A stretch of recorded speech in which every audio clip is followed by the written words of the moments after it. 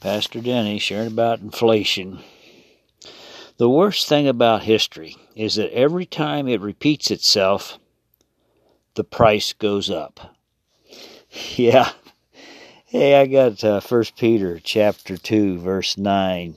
But you are a chosen generation, a royal priesthood, a holy nation, his own special people, that you may proclaim the praises of him who called you out of darkness into his marvelous light.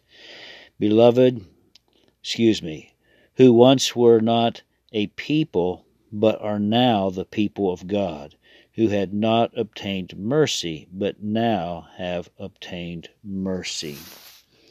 But you're a chosen generation, a royal priesthood, a holy nation, his own special people.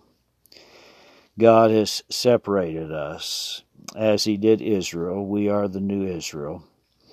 As we have accepted Christ as our Lord and Savior, the promises in the book for Israel are the promises for us as well. So we're a chosen generation, a royal priesthood, a holy nation.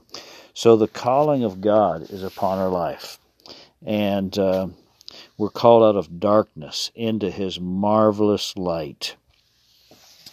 We've gotten new lights now with the LEDs, and they have the special hues and whatnot, and they're just extra bright and very special, and they don't break down as fast as other lights do, and they're just marvelous. Well, there's nothing more marvelous than walking into the light of the gospel, walking out of the dark world, the darkness of sin, and walking into the very presence of God. There will be a tremendous, tremendous light show someday. When the rapture of the church takes place, I believe the radiant light of God will shine down upon us. And I don't have a scripture verse for that. It just knowing that we're going to walk out of darkness, because every day when we wake, we walk into the light of the gospel. We walk out of the carnal flesh. We don't allow the carnal flesh to take control of us, but we begin to praise God and rejoice.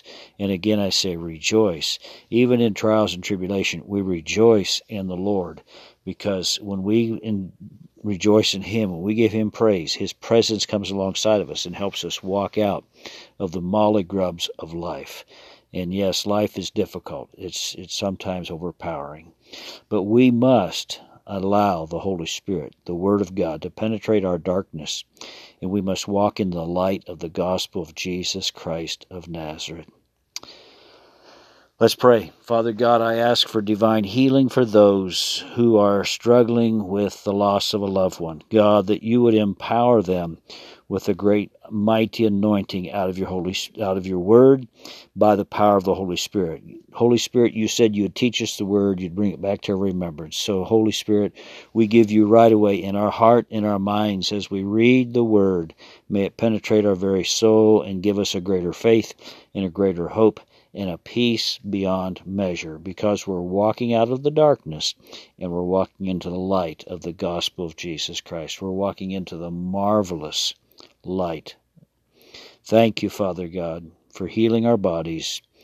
Lord, for those struggling today with any type of physical ailment, God, bring healing in the name of Jesus Christ of Nazareth.